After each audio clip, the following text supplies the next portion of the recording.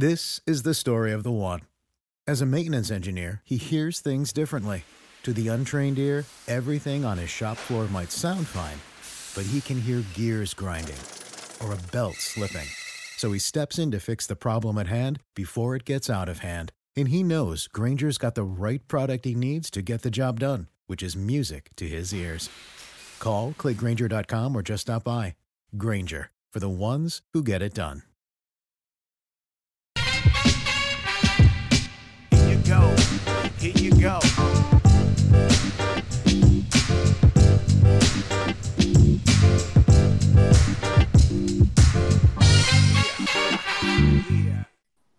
Mailbag. Nothing personal word of the day. It's a mailbag for you.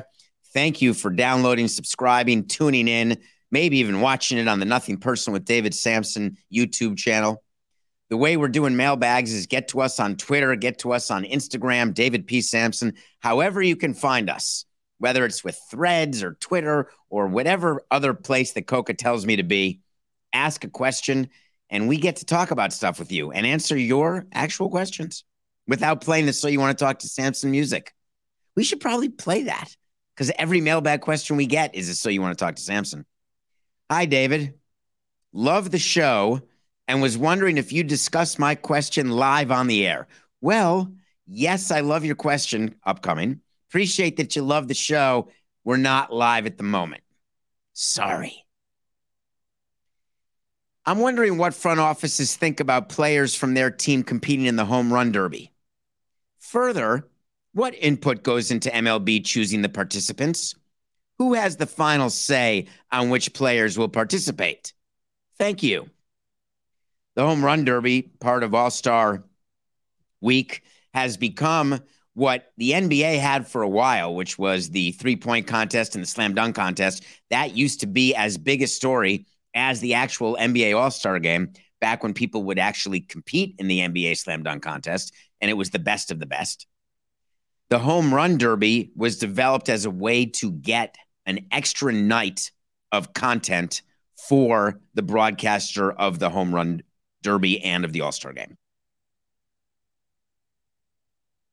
So when you are cutting a deal with Fox and with ESPN, you're doing it knowing that they're paying for certain jewel events. What is a bigger jewel event than the home run derby, where history can be made at any moment, when in theory you've got the best home run hitters in baseball, where it used to be easy to discern who they were. They were the cleanup hitters, the guy in the 3-hole, the 4-hole. Now you have home run hitters from every spot in the diamond, every spot in the batting order. It used to be way easier to figure out who's going to be in the home run contest. And players were way more willing to be in the home run contest than they are today. It is incredibly frustrating within the commissioner's office and within some ownership ranks that there is a thread that is weaved by players and their union agents that being in the home run derby actually impacts their ability to hit home runs in the second part of the season. I don't call it the second half because the All-Star break comes not exactly at the halfway point, but post All-Star break. So everyone's always looking. It's the same thing as saying you can't do Hard Knocks, your team will suck, or don't do the franchise. If you do the franchise, you won't win games like the Marlins didn't win games. I haven't seen one statistical thing that proves that when you swing in the home run derby, that you have a bad second half, or on top of that, that your swing plane changes, that you become ineffective. So what we do is try to convince players, the best players, to be in the home run derby. The broadcast partners want the best players in the home run derby. The commissioner's office wants the best players in the home run derby. The union wants no pending free agents in the home run derby. They prefer it not to have young unsigned players. Don't want anyone to get hurt. We're trying to grow the game here. We're trying to make it more and more popular. We want stars. When De La Cruz of the Cincinnati Reds announces that he doesn't want to do this year's home run derby because he wants to help his team and stay focused on helping his team, I ask you, How does being in the 3-point contest mean that you're not going to shoot well going forward and your team's going to suck after that? How does being in the slam dunk contest impact how you play the game and whether you shoot from 3 or how your mid-range jumper is going? There is no doubt that the home run contest is exhausting for its participants in the same way a 3-point shooting contest is. But once you are done with the home run derby, it's still an easier day than a regular season game. Granted, there's media, there's TV, there's interviews, it's sort of like filming a TV show and that you have to be at certain places at certain times, but baseball players are used to that. We're ruled by the clock. In 2016, was flying to San Diego. We had Fernando Rodney as an all-star. We had AJ Ramos as an all-star. We had Giancarlo Stanton, Marcelo Zuna, and Jose Fernandez. And Stanton was going to be in the home run derby. And I was talking to him on the plane, and everyone was in a jovial mood. It was a big contingent at that point before Jose had passed away, obviously. He was on the plane. And we thought that this was our year. I mean, we had plenty of great players. Everything was great. We go to San Diego. Stanton wins the home run derby in San Diego. And afterward, we're on the field, and he's hoisting the trophy. And he just looks at me and says, "Man, I'm tired." Of course he's tired, but it didn't take away from his desire to do it, as he agreed to do it the following year and defend his championship in Miami in the 2017 home run derby, where Aaron Judge was the winner and happens to be, Coca, I don't know if you remember this. I just didn't get enough attention. Before the home run derby in 2017, they were taking BP, and Aaron Judge was in the home run derby with Justin Bour and Giancarlo Stanton. During BP for the home run derby, Judge hit the roof with the ball. No one had hit the roof before, even in BP. The roof is so high at Marlins Park that we were told it's unhittable.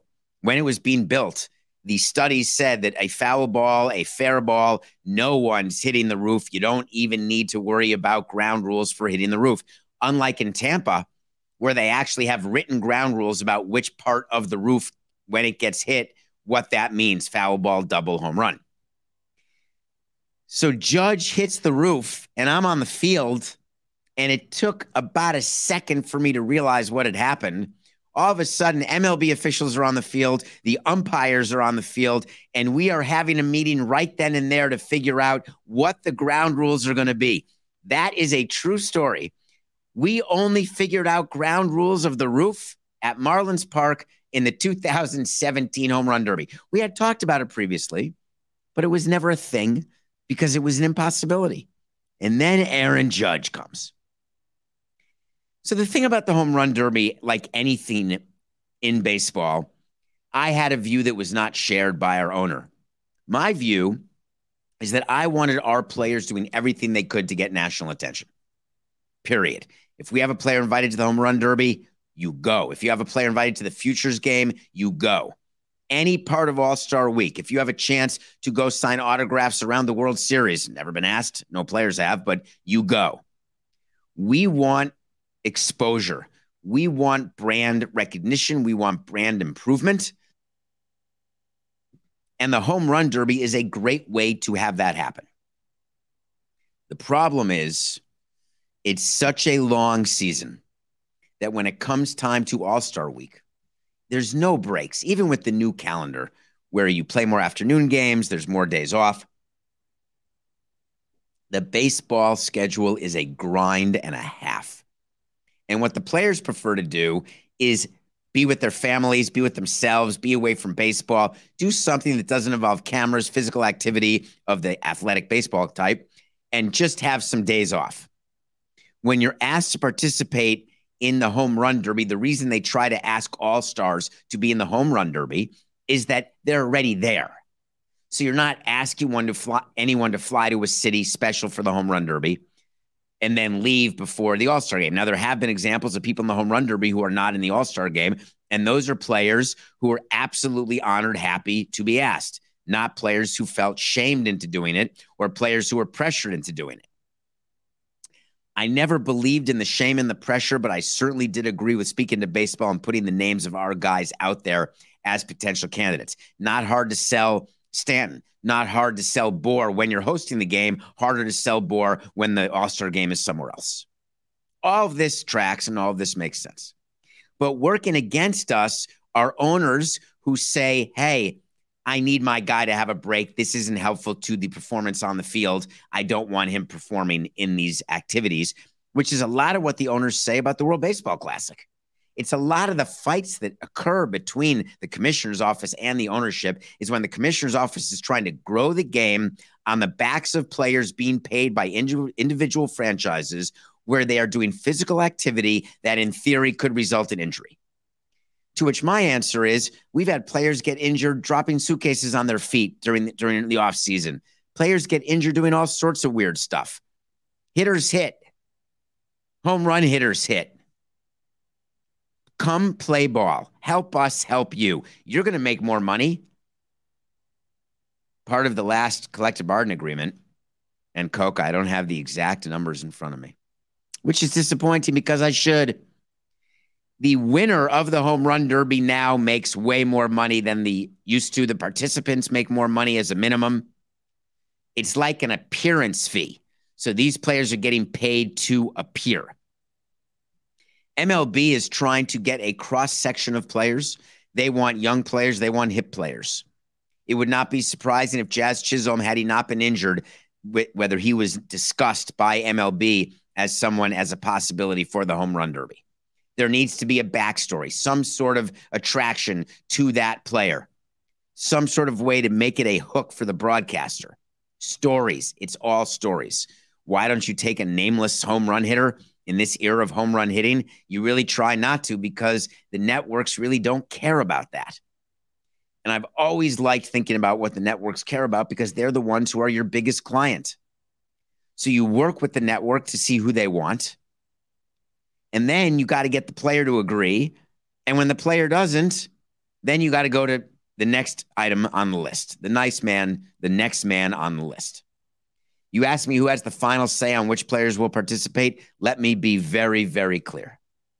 The final say rests with the player and the players' union. There is nothing in the CBA that forces a player to accept an invitation to participate in this event. I thought we actually had to wait to see on this, Coca, didn't we? That participation in the All-Star game would become compulsory in the next CBA, which is the current CBA. And it was not. And I was shocked by that. I was shocked because MLB very badly wants players around during All-Star weekend. And they're fighting tooth and nails to get the players to do it. Coca reminds me that in 2019, MLB began awarding $1 million bonuses to the winner of the home run derby. Stanton did not make $1 million in 2016. As a matter of fact, one of the questions that we asked of Stanton when we were flying back after the All-Star game is, how much tip are you giving your pitcher? You know, all the home run derby contestants, they come with throwers. They come with batting practice pitchers. Some come with their actual BP pitcher. Some come with their father. Some come with their brother. Some come with their high school coach. And the question is, if you win, how big a shtup do you give to your pitcher? Or even if you lose, what do you give? Because baseball, here's what you get for being a pitcher in the home run derby, a BP thrower. You get a per diem and you get a little tiny stipend. Thank you so much for coming. And by the way, you can have a ticket to the game. And your family can have a couple tickets to the derby. That's it. But players who win the home run derby are expected to give a substantial amount of money to their pitchers. If you're getting $1 million, giving $100,000 to your BP pitcher, 10%, not unreasonable at all. I'd be shocked if home run derby winners don't do that. What I really do think about is where it's going from there. What is the future of the home run derby? Because now I could argue easily that the home run derby is bigger attraction than the All-Star game, especially with the way the big-time players are not playing the All-Star game. Hurt. We've gone through it on Nothing Personal. You've heard it. You know you didn't see Kershaw during the All-Star game. You didn't see Trout. And so what do we do to make more business? That's what's always being thought of. And what the league has decided is that to make more business, we're going to start to offer more things, more days, more activations around All-Star Week, which will make a broadcaster want to pay more money, 4869, which will make a broadcaster want to pay more money for the other events. That's what departments in Major League Baseball are paid for, to figure out how to get more money from existing sponsors and existing TV partners. What more can we offer? What more can we make the players do? What more do we think is fun that we can ask the players? And either way, we're going to have a significant showing where people who matter are available. What more? What's next? So instead of thinking of how the home run derby is going to change, I like to think about what could be next. You know, a skills competition. You've seen leagues do a skills competition. There's a lot of skills on the baseball field, but frankly, they're not as necessary anymore when you're getting down on the knob and trying to hit one out. They tried to get base running back to being a thing. Sort of worked. But can you imagine a scenario of a baseball? Would you not like to see the old Vladimir Guerrero Sr. or Ichiro throw a PP from right field and get someone out at third base, someone all out running, and watch them throw from the corner in right field on a fly to third base? That's sort of fun. I wouldn't like my players necessarily doing that because you could throw your arm out.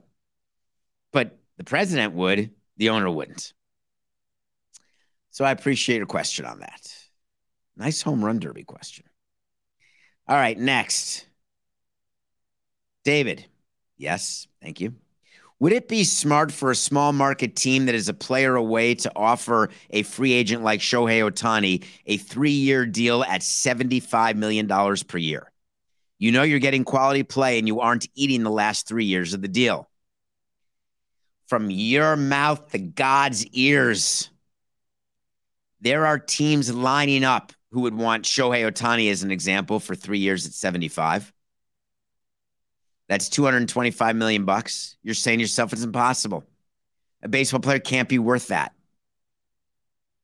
The highest paid player is Scherzer and Verlander at 40.3. You're not going to go from 40.3 to 75, are you? The answer is yes, we would. We can't get the player to do it. The reason why players are signing all of these deals that are 7, 8, 9, 10 plus years is that gives a level of financial security and saves them, wait for it, from themselves. D. Gordon was a player of ours, terrific player. He had a forced savings plan where half of his paycheck would go into a place he never saw it. Players want deferred comp, so they know when they're 50 years old, they'll be getting a check. It's a way to keep income going long after retirement. When you are able, which is the very tiny, tiny, tiny percentage of players, to get a 10-year deal, that gives you salary, security for longer than 95%, anecdotally, players in the game. It's very hard to get 10 years of service in our game. What do you do with the player, though, who requires both the highest AAV and the most notional dollars?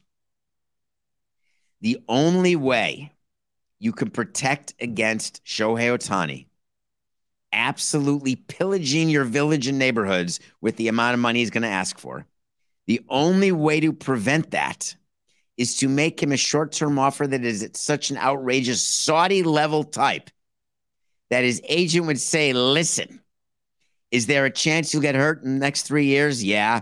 Is there a chance your career will be over in the next 3 years? Yeah. Is there a chance you'll still be pitching and hitting in 3 years? I think so. Is there a chance that you can be better 4 years from now? Well, that's going to be a tougher one. Players who take a 1-year deal or a 2-year deal in free agency are players who do not have the feeling that their skill is going to last. They feel as though they're in a position where they're going to get stepped over by younger players. Their right to earn money, their ability to earn money will disappear as they're not playing baseball when they're 30 years old and they're left holding the bag saying, well, what do I do now?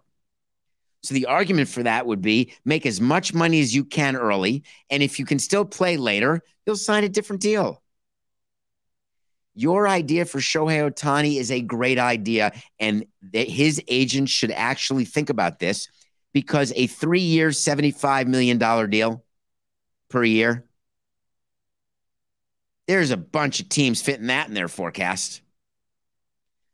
The reason why we wouldn't offer him $78 or $75 million a year is that when your total payroll is $150, you're really talking about a 24-man roster for $75 million.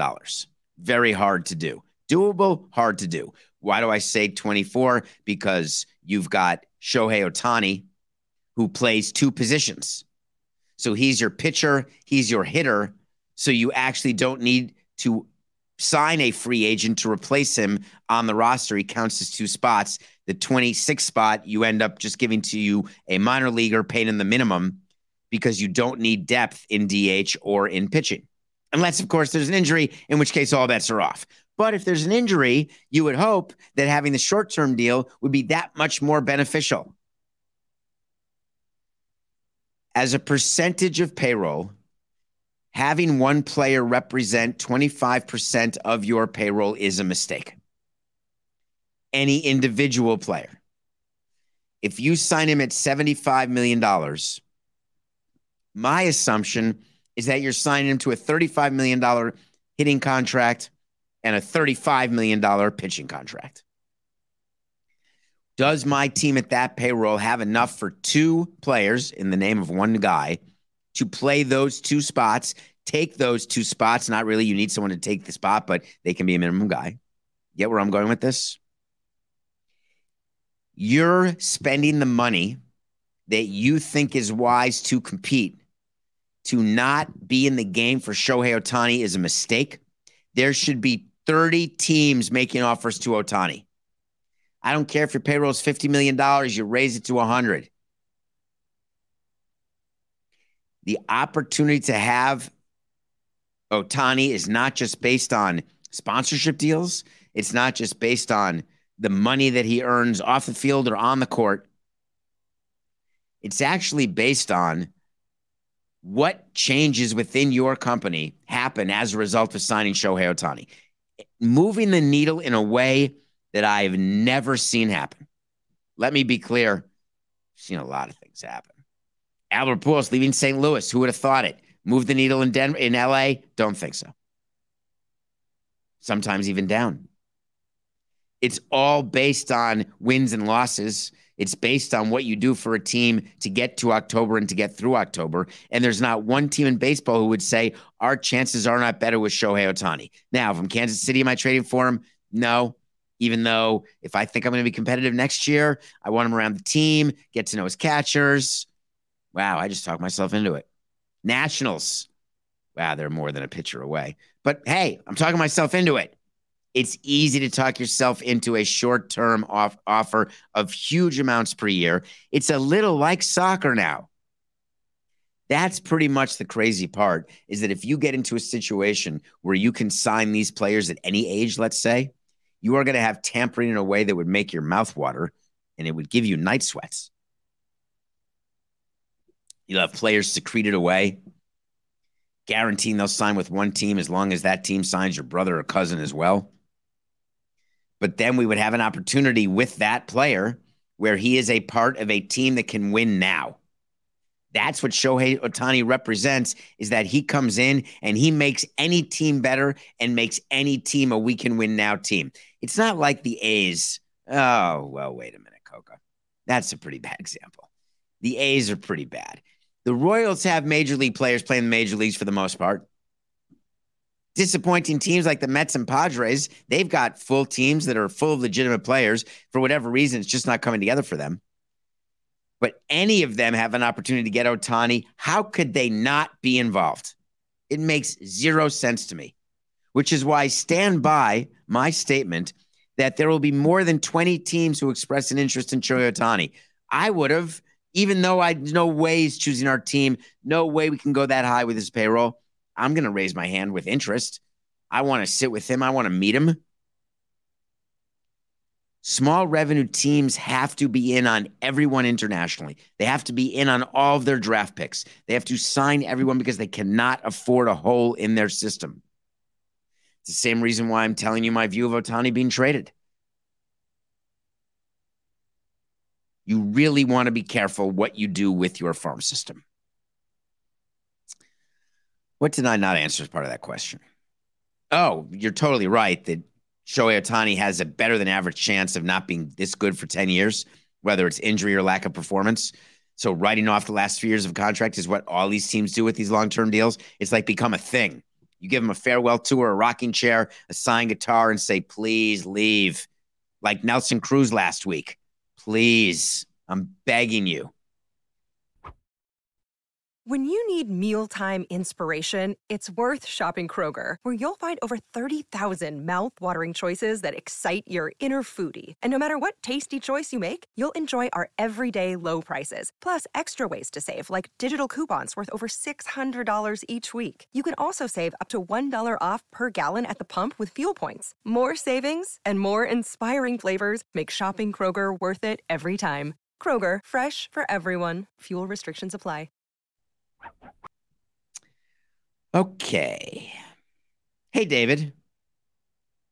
As a team president, when did you decide or know when you were going to be buyers or sellers at the deadline?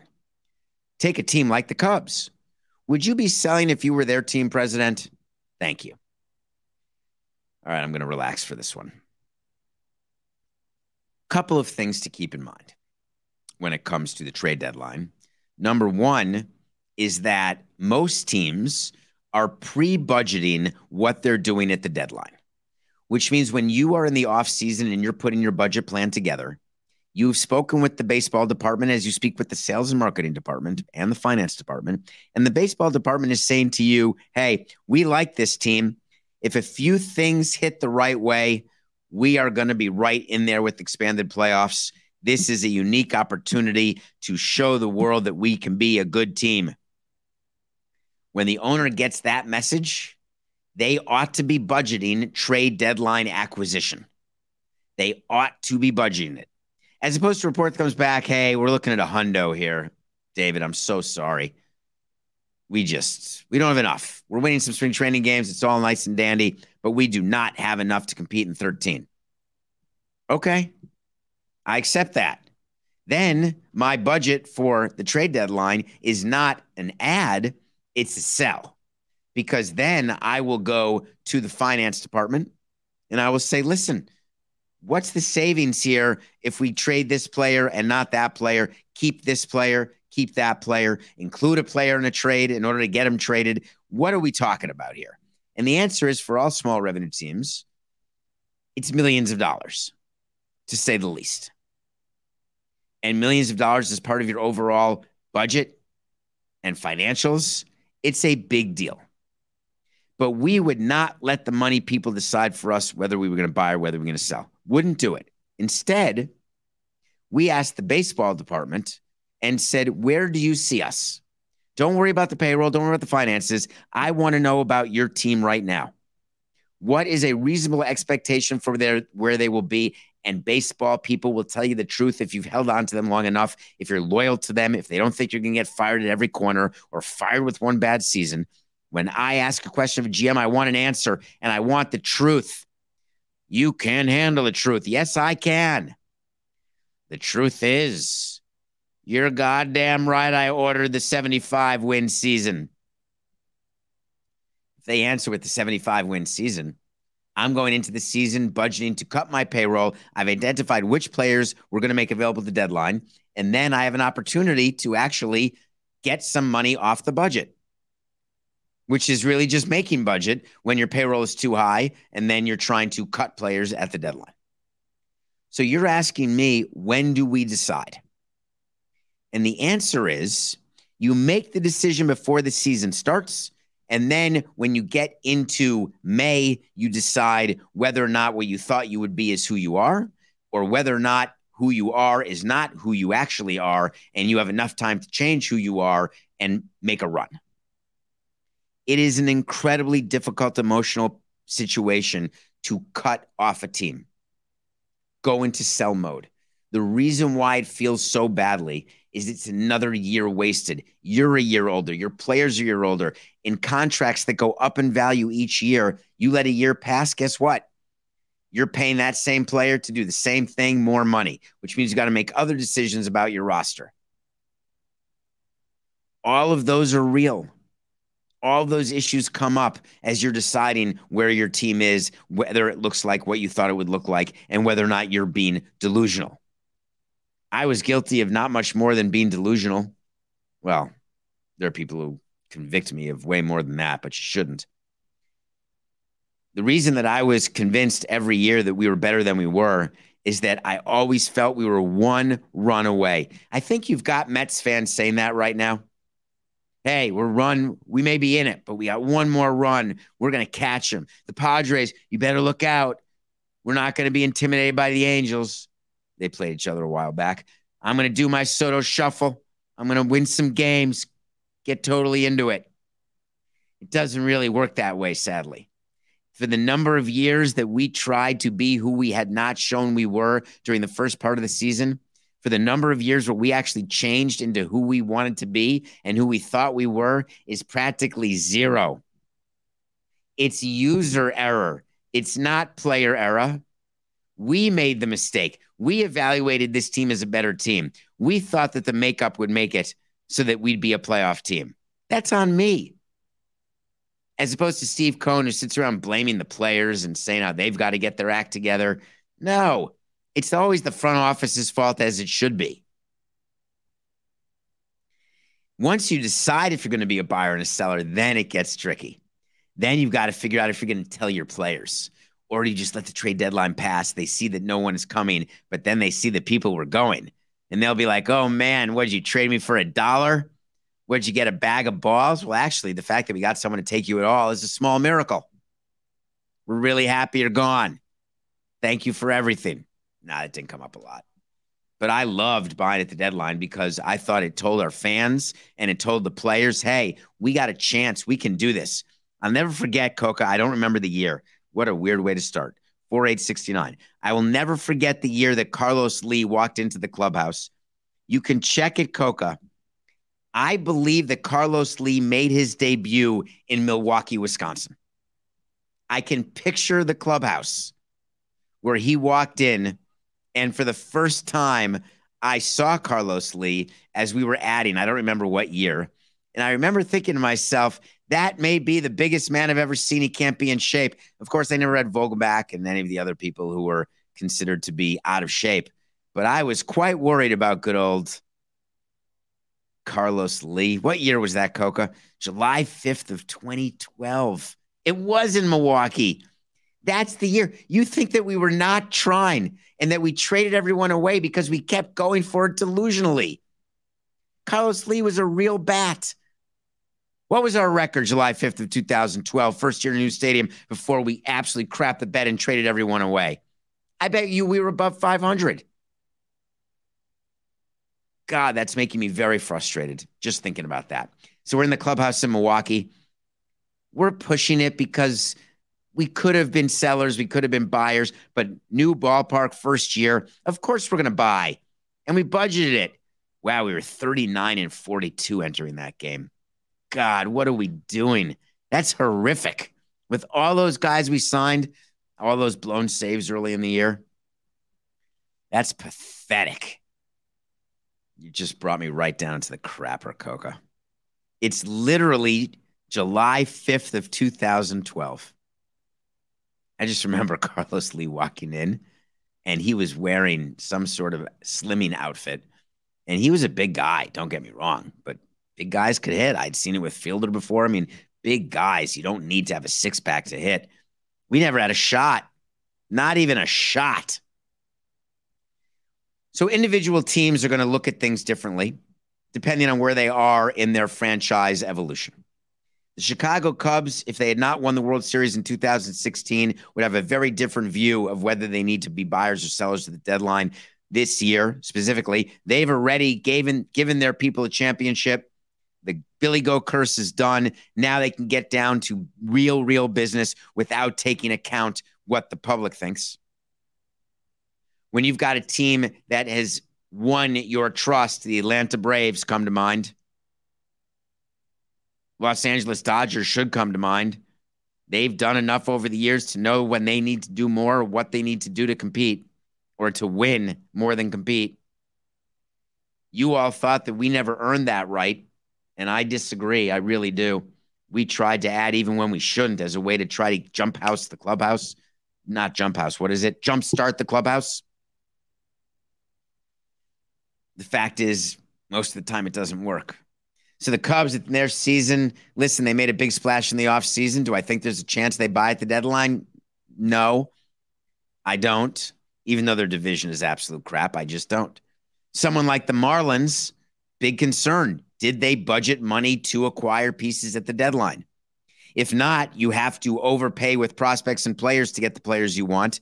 Because remember my rule, if you're going to not take on money, you're going to give up more than you'd have to give if you were willing to take on money. It's all about the money side. So as team president, I'm juggling the financials. I'm juggling the on-field results. I'm juggling and managing up and managing down and thinking about the clubhouse and the owner and the GM, the equipment guys, the visiting equipment guy, finance, sales, marketing. I'm not giving you a commercial for what it is to be a team president, but you're taking into a way more into account when you're deciding what you're doing with your team than just if you're on the baseball side. The ultimate team president, I guess you could say, would hear what the baseball people say and then just do it. Maybe that's in your mind what makes a great team president is blindly doing what the baseball people want. I never could operate that way, just like I wouldn't blindly do what the marketing department wanted or the sales department wanted. My responsibility is to the entirety of the organization. And there are some financial risks that an organization take that are not worth it, especially given that it's a declining asset. That's the irony of it all. Players are declining assets. If you have an expiring contract and you acquire someone in June, you've got June, July, August, September, 4 months with the player. That's it. No guarantee of re-signing. No way to reacquire the players you traded to get the player. And you feel like absolute crap if it didn't work and you're not winning more games or playing in October. But yet there we are again and again, every year, sitting down and making the same decision. Are we going to follow our budget? Are we going to add? Or are we going to follow our budget and know we have to sell and cut player salary and take worse players back because we're cutting salary as well? Remember, two sides to every coin. So it's actually a far more difficult question than you think, whether or not to be a buyer or seller. There's such pressure from the media on standing pat and how bad that is. And I get it in life. I actually use that expression. If you're standing still, you're going backwards. Achieve, David. One step forward, no steps back. Keep moving. Harder than you think. All right, that's this edition of the Mailbag. We'll be back. There'll be other content for you throughout. Don't you worry. I really do appreciate your patience with me gone. And I tell you that I will be back, God willing, August 1st, day of the trade deadline. We will be live at 6 p.m. doing a Nothing Personal. That is the day I return. And in the meantime, I do appreciate that you continue to listen. I mean, not just because it's business. Like that, Coca, I worked it in. This is Nothing Personal.